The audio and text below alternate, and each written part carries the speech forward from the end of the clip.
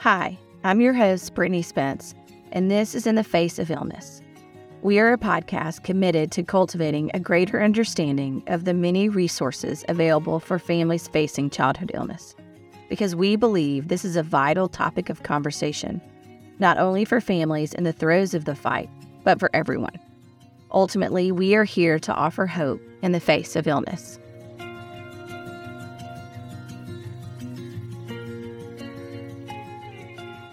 Holly Carpenter, based in Hermitage, Tennessee, which is right outside Nashville, became a mother to Jameson in July of 2020.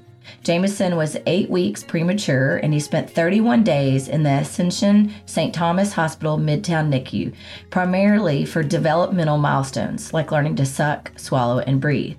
Despite challenges with his lung development and mild jaundice, his stay was mostly about growth and readiness to come home.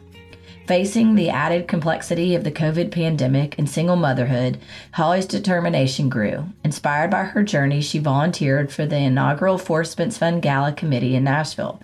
Recognizing her alignment with their mission, Holly joined the Four Spence Fund team as the Nashville director in October of 2023, eager to support families during their challenging times. We are honored to have Holly on our podcast today to speak about her own journey with Jameson and also to talk a little bit about her role as our Nashville director. So, Holly, thanks for joining us today. Thank you for having me. Okay, so let's get started. We talked a little bit in the opening there that Jameson was born in July of 2020, but let's go back just a little bit. Did you have any concerns when Jameson was in the womb that he would be perhaps premature? Were you showing any signs? So it's interesting. He was born, we found out at 28 weeks that I was already a centimeter dilated. Oh, wow. Okay. But never at that time did anybody say anything about premature. Like, it was just, they gave me, they put me on what they called a moderated bed rest. So I could get out of bed and like take a shower, but I couldn't get out of bed, take a shower, make a sandwich, do laundry. Like, it was kind of like be up for a little bit and then get back down. So we did that that was at 28 weeks. At 32 weeks is when I woke up one morning and I was bleeding. And I called the doctor and they immediately said, let's go to the hospital. And so at that time, again, no one ever said premature. He was coming early. They gave me steroids at 28 weeks and at 32 weeks for his lungs. Oh, that's great. Okay. Just in case. Yeah, just in case, which was a blessing. And the other blessing was I had gestational diabetes, which helped him because he was bigger when he was born. And then that 32-week stay, when I was bleeding, they kept me overnight for observation and just said that I wasn't having any contractions. There was really no worry. They just wanted to watch me overnight. And I remember his father asking, well, she's on moderated bed rest. Can't we just take her home? And they said, no, because we're worried if something did happen, you wouldn't make it back in time. And so that's when we were like, okay, maybe this isn't just, a quick little stay.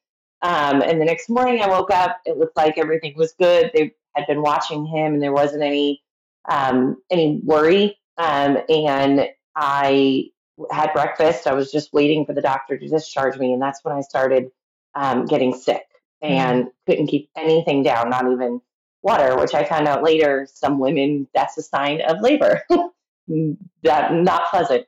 And at that time, that's when the contractions started and they were like, okay, we're going to try and stop you. And they pumped me with, I can't even tell you all the medications. And finally got the contractions to stop and I fell asleep. And I woke up that afternoon or that evening and they started again. And that's when they said, nope, doctor's going to take him. And so at that time I was rushed into the room to have a C-section and he came out, but it was a lot all at once and no, in my heart, until we were in the operating room, he wasn't coming until September. Yeah. So yeah. So really looking back too, I mean, what a blessing that at 28 weeks you showed any signs so they could actually give you the steroids? Because I know that probably Yeah. tremendously helped Jameson's lungs. Because you said you got 2 Yeah. doses, 28 and 30 or 32? 32. Okay. So right before he was born. Yep. And the interesting thing about it was the only reason we knew I was dilated was he, the whole time was breech. Okay. And the particular test at 28 weeks, they were checking to make sure that he wasn't covering a certain thing, or there was a tube, and I can't remember what it was. But the tech said, we're going to do a vaginal ultrasound. We normally don't do it at this late, but I just want to check. And that's when she noticed that I was dilated. Had she not done that, we wouldn't have known. Right. And Okay. so there were definitely, blessings along the way. And that's why they're like, we're going to keep you overnight. One, to make sure you're not about to go into labor, but two, in case you do go early. And I remember that was always the word, just in case you go early, but it was never like you're going to go early Yeah. until we were rolling into the room. I remember my Jameson's father calling my mom, being like, "Well, it looks like we're having a baby tonight." And my mom's like, "Wait, what?" Wow. Like, he's not supposed to come yet. Yeah. Did you have other signs of preterm labor? Like, before the bleeding, did you have any, Nope. cramping or really? Wow. Okay. No, and that's, they sent me home with a whole list of things. Like, if there's cramping, if you have this, if you have that, like, there were all these things to keep an eye out for, and none of them ever happened. And that was the thing. The funny thing about it was my doctor was actually on vacation that week. And she came back, and when she finally saw me, she goes, "Well, that was a surprise. I wasn't expecting you to come early." And I was like, "No, I wasn't either." Yeah, there was no signs. So do you deliver at St. Francis? At St. Thomas. At St. Yeah. Thomas. Okay. So you delivered at St. Thomas, and then Yep. Did they immediately take him into the NICU? Were you able to see him? How did that go? Yeah, so he was born, they took him, into the side where they checked on him and everything, and they rolled him over to me so I could see him for a minute. And I said to his father, "You just stay with him. Like, don't worry about me, stay with him." And so he went, and I still remember I was so angry. I didn't get to go down. He was born at 9/11 at night, which is very ironic because his due date was 9/11. Oh, yeah. So I was like, well, the doctor got that right, just the wrong date. But they couldn't get a nurse to bring me down to see him until 2:00 that morning. Oh, man. And I just remember, like, it was so traumatizing, like, not really understanding so much happened within those 12 hours. And then not, like, literally waiting to see my baby, it wasn't because of him, it was because COVID and all the extra stuff. That his father couldn't take me down there because we weren't allowed to go together because of COVID. Wow. So we had to wait for a nurse. And the time that I was finally cleared to get in a wheelchair, because of the C-section, like, there were no nurses available at that time. Okay. And so, yeah, I remember they had me pumping breast milk for him before I even got to see him. Yeah. And that was a lot. That was the hard part. That's when I realized that, like, this isn't going to be the normal experience because we were in COVID. And that's when our journey was starting. And that was the first hard hurdle we went over. Yeah. Just waiting. I remember his father had gone, obviously had been with him, and then came back to me. And I remember him falling asleep on the couch, and I was just so angry at him, because I was like, "You've already gotten to see the baby, and I haven't yet." Like, I saw him for a second, and all I had were a couple pictures that he had taken on his phone. And so finally they roll you down and you get to see him in the NICU. And how is he doing overall? So at that point, he had a lot of tubes, and they were keeping an eye on his lungs because while he had the steroids, they were still, a little touch and go. And I remember learning after the fact that NICU and our NICU, if you were towards the back, that was the most critical. And as you got closer to the door, that's where you were closer to coming home. Okay. We were all the way in the back. And I remember I vividly remember a lot of beeping and buzzing, and I've never had a NICU experience at this point. He's my first child. My nieces and nephews were all healthy. I didn't, other than having a friend that was a NICU nurse, I didn't understand what we were even in yet. And so he had a lot of tubes, and I remember he was sleeping, and I wasn't able to hold him. And I think that was the hardest part of it was saying, I just had this baby, he's mine, and I can't hold him. Mm-hmm. And I remember I was touching his hand, and I don't honestly remember if this is the first day or the second day, but it was one of those days where the nurse said, you want to be careful how much you touch him because he's sleeping. And I remember just shooting her daggers. Yeah. Like I'm touching my baby. This is my baby, and you're not going to let me hold him. I'm going to touch him. Um, but he was at that point. They were just watching him, and within 24 hours, his lungs were good. He had a little bit of jaundice, so he had the little sunglasses and light on him for about 2 days. And then that was when he started moving closer to the door. And I remember going in, I guess it was after we come home, because I do remember I wasn't able to hold him, and the doctor was nice enough to keep me in the hospital as long as insurance would allow. Um, but I had to go home, and I remember saying, but I haven't gotten to hold my baby yet. And his father went down and talked to one of the nurses and doctors, and they had said, no, it's probably it. She can do it before she goes home. He's healthy enough at that point. And so that that was the biggest thing. I remember saying, I need to hold my baby before I go home. Yeah. Yeah, yeah. So then you finally get to hold him, and is he doing okay? Like, is he at that point at the beginning, is he sucking and swallowing, or are they doing a little feeding No, tube? Okay. yeah, he was all feeding tube, and he was getting all my breast milk. So that was good. He only had to have a formula for the first couple of days, and then I had or breast milk mixed in. Then I had enough. But yeah, he was. I think because I had him on a Tuesday and I was sent home on a Friday, and by that Saturday he was in the clear as far as health. And literally, they just kept saying he just needs to learn how to suck, swallow, breathe. Yeah. And so that was the challenging part because all the nurses kept saying, "You have a happy, healthy baby," and I'm like, "But he's not home." Like this part that was probably the most challenging because we went over most of the hurdles. He still had, um, the beeping occasionally, where he would forget to breathe and they'd have to adjust him or whatever. And that happened for a couple, probably about 6 to 7 days of that. And then um, we tried at a week to breastfeed him, and he wasn't getting it yet. And so they said, nope, we're just going to keep doing the feeding tube. And at about 10 days is when we got to start trying to bottle feed.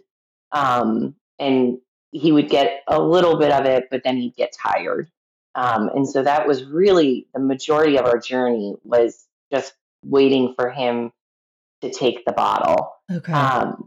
which really was hard because, as a mother, I want to get him home and I want to like help him. And they kept saying to me, you just got to wait. A light is going to flick on. And I remember like just really having a hard time with that and being like, no, to teach him how to do it. Like there's got to be a way that we're not waiting for a light to click on. And I remember a doctor saying, be in the state of mind that he'll be home around his due date, which felt like years Yeah. from, it just, and I know we were lucky, there were other babies, in our area, in our cube, if you will, that, weren't doing as well as Jameson. And that was, a real struggle where like you you're lucky because you're not dealing with some things that other parents in the NICU have, but at the same time it's like, but this is my journey and my struggle, and it's not easy. um, and so it was a real mental battle, for those 31 days of, um, you know knowing I was fortunate to have a happy, healthy baby, but not knowing he wasn't healthy enough, because if he was, he'd be going home. Yeah. But trying to remember the blessings, of him, because I had gestational diabetes. He was born 5 pounds 7 ounces, so he had that going for him. Where if I didn't, he would have been maybe 3 or 4 pounds, and it would have been a different journey. So just trying to, count my blessings when I could, but still struggling, and also trying to heal myself with a C-section, and you know um, go home every night without your child, and all the turmoil. It was just a lot at once. Yeah. Yeah. And so would you just make it almost like this is my daily thing? I go up around Hmm. this time, I spend this amount of time, I try to feed him if they'll let me, I try to be a part of it. Tell me about what that was like. Yeah, so I was fortunate enough. The company I worked with at the time, I asked them if I could keep working remote, because I had been, because I was on bed rest, and wait until he came home to actually go on my maternity leave. So what I would do is his father would go up, because again, we couldn't go together. So his father would go up first thing in the morning and do the 7 o'clock feeding. And then I would go up around 10 and be there for that feeding and usually the next feeding, and just hold him for a while. And then I'd go home and I'd work. And then depending on how I felt, I would go back that evening, sometimes, or sometimes I would just call the nurse. But usually 75% of the time I was there in the evening as well. Um, and so, we kind of had a schedule. And then when I wasn't there, I'd be working or breastfeeding, pumping. And that was our life Yeah. for 31 days. I was fortunate enough, my mom came and stayed with me. So she would take care of the dogs, so I didn't have to worry about them. And she'd make dinner. And, I had friends that were dropping off food. And at one point, I was like, "Who brought this?" And she's like, "I don't know, but we're heating it up for dinner tonight." I was like, "That Yeah. works." Yeah. So, I was lucky with that. But yeah, it was a regular routine. I remember another part that was hard was our NICU had the kangaroo cameras, so I could watch him on my phone when I wasn't with him. And at one point, when we moved from the back to the front, we lost our kangaroo camera because they didn't have enough. Mm. And I remember just being devastated of not, like, that was part of my routine. Before I went to bed, I watched him. When I breastfed, or pumped, I was watching him. And that was a battle. Every day I was like, "Do we have one yet?" And they're like, "No." And I think it was like the last day or two before we finally got to go home that they found a camera for us. And at that point, it was like, well, I've gotten so used to not having it. Yeah. um, but yeah, it was a routine, like and during COVID, you had 3 check marks before you could see him. So we had to get tested right when we walked in, and then right after when you got into the children's wing, and then again when you got into the NICU. There were 3 different points that you had to have a temperature check, make sure your mask was on, make sure you had the right sticker on that day. And so if I went 2 or 3 times, I would have to go through that process 2 or 3 times. Um, and I remember just we're like one step before, we're 2 check marks before the baby, or we're 3 check marks before the baby. So that was fun. Okay, so tell me a little bit about how you even found out about the Force Spence Fund. Oh, okay. I'm going to try and say this without crying every time I think about it. Christoph, who is your brother, Brittany, and I know each other through the hospitality industry. And I had come home one day. I remember it was raining, and it was a day that I remember thinking nobody understands what I'm going through. My mom didn't understand. My friends tried to understand, but they didn't. And it's just, again, everyone's like, you have a healthy, happy baby, but they don't understand that you don't get to bring that baby home yet. And that's really hard. And I had just gotten home from NICU, and my friend Kelly had sent me a text and said, "Hey, Christoph had left something on your front step. He just wanted to make sure you got it because it's raining." And I thought to myself, how does Christoph even know where I live? And so I went, and there was this tote bag um, with stuff for me and the baby from Forrest Spence Fund. Christoph had put a note in there about Forrest Spence being his nephew, and I never knew that about him. And that was the first time that I realized I'm not alone. Um, that there's somebody who isn't even that. I mean, we were friendly. We said hi to each other at networking events, but we weren't, besties with each other's cell phone number kind of thing. And there was somebody that genuinely cared about me and my baby and my experience. And that's how I first learned about Forrest Spence. And I think I went through all the stuff in the bag. There was a stuffed animal for the baby. There was a roll of quarters. There was toothbrush and toothpaste and a blanket and a book or a magazine, a notebook. And I remember there were note cards. And I kept the note cards and I used them at the end of our experience to um, thank all our doctors. And I remember there were pamphlets, and I think I read them back to front. And then immediately I was online Googling Forrest Spence Fund and trying to learn more about this organization. Um, and so that was my first experience, and it was um, very odd and a blessing how it all came about at the time. Yeah. And my side is Christoph reached out and said, "Hey, someone I know in the industry or whatever had a baby and is in the NICU, and I'd love to just drop something off for her to show her, that we care. What are your thoughts?" And I was like, "Of course, happy for us to do whatever we can do." And so you know as well as I do, Christoph has the biggest heart in the whole world. And so he just said, I want her to know that she's not alone and that there's somebody that understands. And so I remember vividly getting that phone call of him saying, I know her from, seeing her at different things, we're in the same industry, and I'd love to just drop something off for her. And so and that's really one of the huge reasons. I mean, I got a message, this weekend from somebody from my hometown who was one of my old teachers, and her best friend's great niece, is here at Le Bonheur getting heart surgery, and so just reached out and said, "I'd love for you to, let them know that y'all are around." And so, we're going to take a care bag down there. It's just a first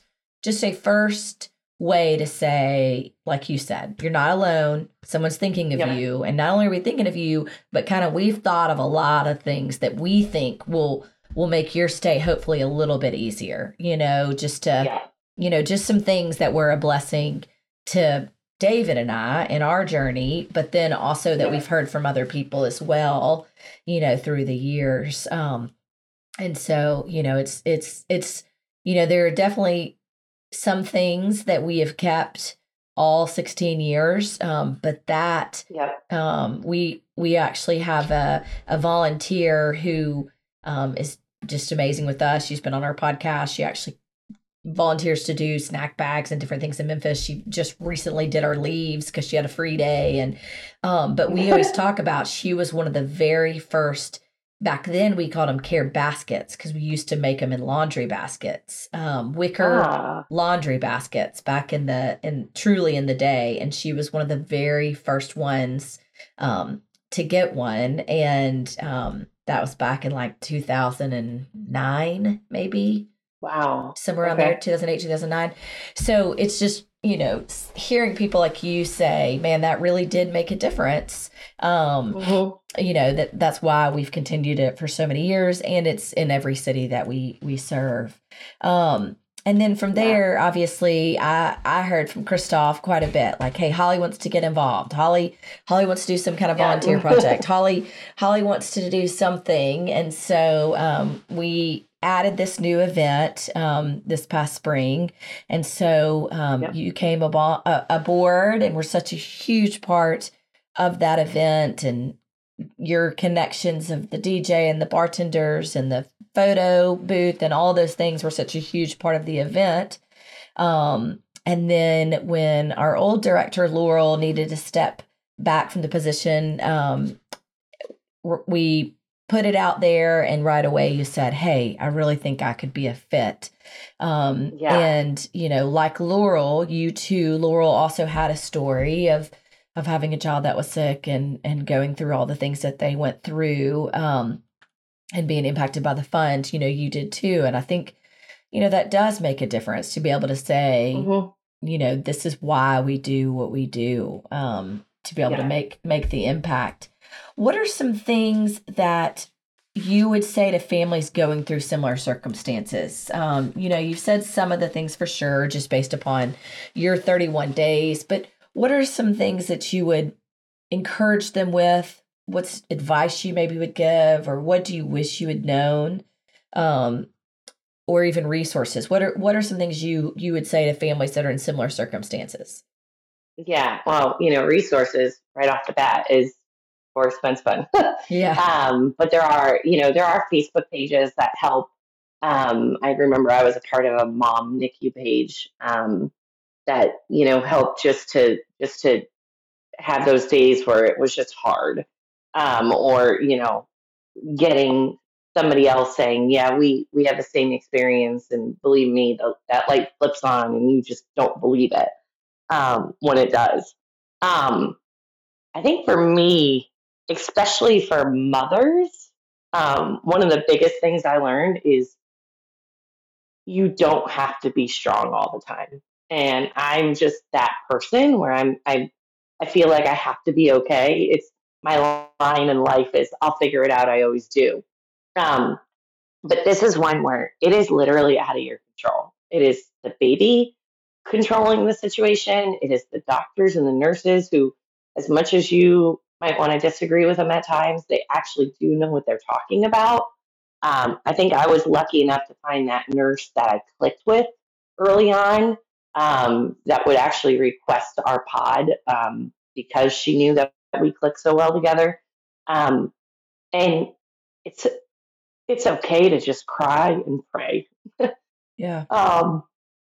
Because that was probably the hardest part of it, is like, especially when you're going through this and people don't understand. It's like I felt like I had to be strong again because I had a healthy baby, and that they didn't understand. And it's kind of like, uh, when you're going through something that somebody else isn't going through, you feel like bad if you keep talking about it.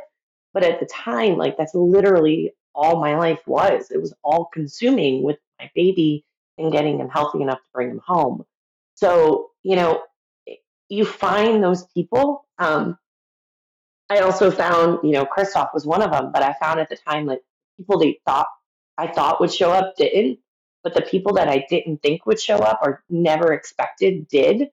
So, just keeping your eyes and your heart open for anybody that wants to be there to support you, and the ones that maybe can't because it's uncomfortable, like, it's okay. It doesn't mean they don't love you.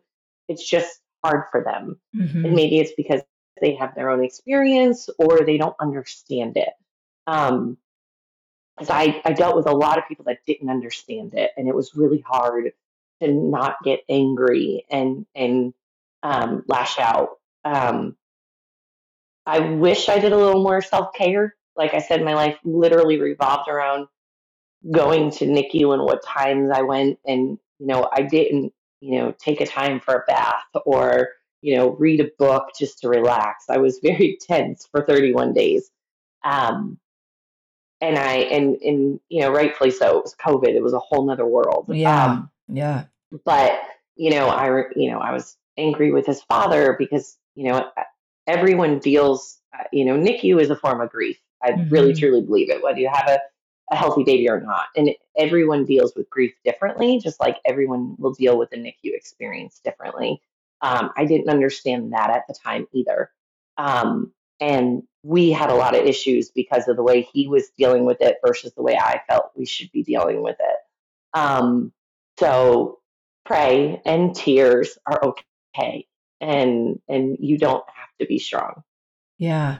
And like you said too, reach out to those that you can. I mean, I was in a similar situation. I didn't know anybody who had gone through anything like we were going through. And there really is this aspect of where you're just in complete survival mode. I mean, you're in, Yep. I wake up. I mean, I remember about 2 weeks in saying, I can't stay at this pace. I can't keep doing what I'm doing. Or, and part of it is I was forced. I got really sick at day 15 and I had a terrible case of mastitis and it made me be flu-like, feverish, and they wouldn't let me in the PICU. And that's when it really hit me of like, okay, they're not letting me see my baby.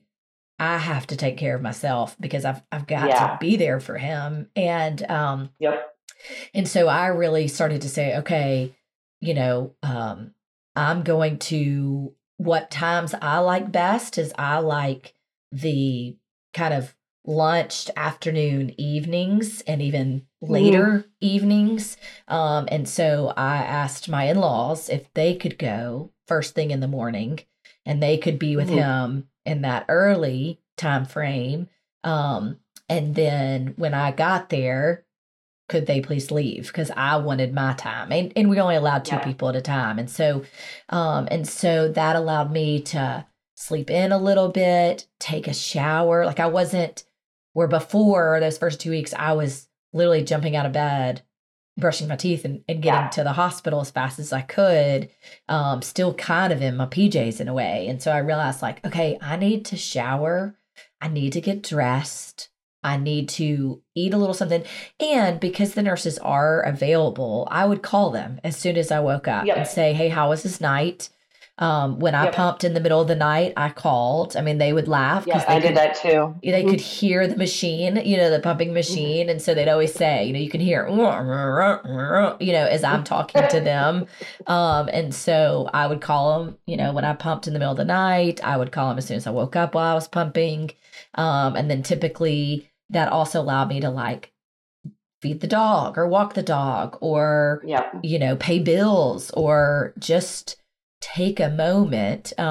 It wasn't like, I mean, when you say self-care, there definitely wasn't like, I'm going to go get breakfast with a friend or I'm going to, there was none of that, but it was this, I can't do these 18-hour days at the hospital every day because this is a marathon. It is not a sprint.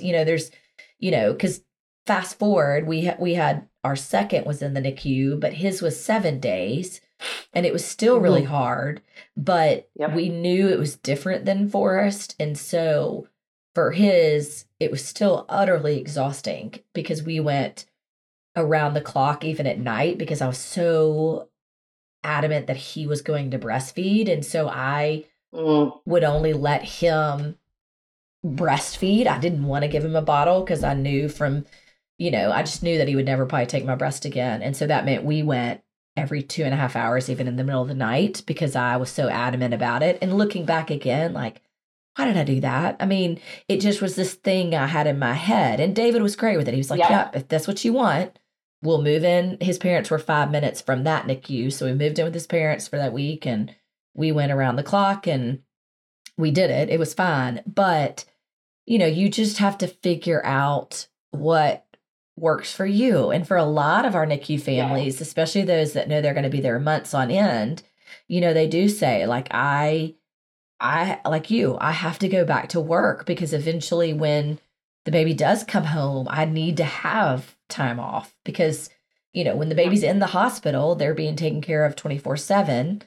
Obviously I want to be around and be a part, but there's not going to be 24 hours a day nursing when this baby comes home. And so, I do think that's important for us to stress to NICU families of, your baby is being taken care of in the hospital. And so you have to do what's best for you and your family. Obviously, if there's other children involved, you need to spend time with them. You need to do the work. You need to, and then as much as you can, but call up there. If they have the kangaroo camera, click on, see what's going on, but don't drive yourself into the ground because your health mentally and physically will suffer.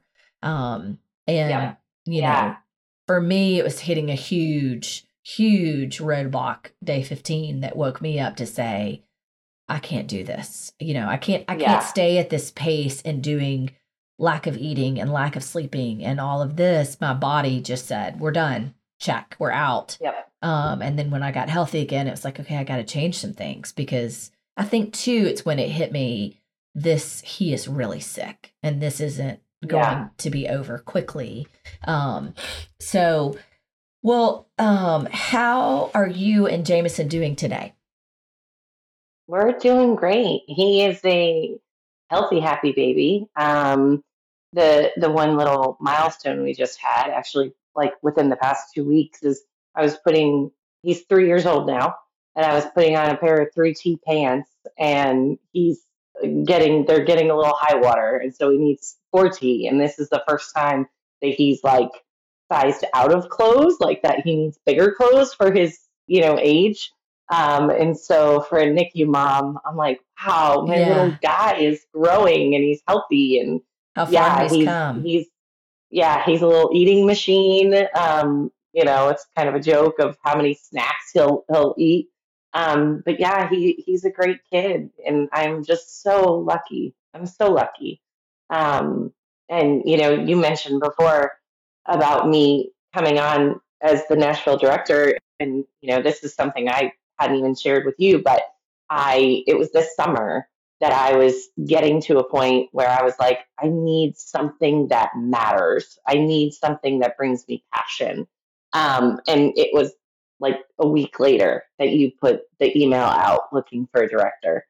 So, in my own way, it's been something that keeps me going. Because I do want to help other families. And I've gotten to already working with y'all. And just, being able to be there. And when somebody has that story saying, you're not alone, like I felt like I was so much, it's been a blessing to be a part of the team. Yeah, for sure. Well, we are thrilled that you're on the team, and thank you for sharing your story and Jameson's story with us. And thank you for loving families the way that you have and working so well with staff and volunteers in Nashville and your hard work on the event. We are excited about this year's event, and we will be putting out more information such as theme and so on soon. And we hope that all of our listeners will join us. And Holly can always be reached at just Holly, HOLLY, at fourspensfund.org with 2 R's. If you ever want to just chat with her or talk or have a listening ear or volunteer or give back or be a part of the event. She's lives in Nashville, and so she's the boots on the ground for us in Nashville and working with the hospitals that we serve. And so we're thrilled to have you on. So thanks for sharing your story. Thanks for sharing Jameson's story with us, and we will talk to you soon. Thank you. Thank you for listening to our latest episode. We hope that this podcast is a resource for you and a source of support. Whether you are facing illness in your own family or want to walk beside other families dealing with childhood illness, we want the stories, wisdom, and knowledge shared to give you hope. Episodes will be released bi-weekly, so be sure to subscribe today.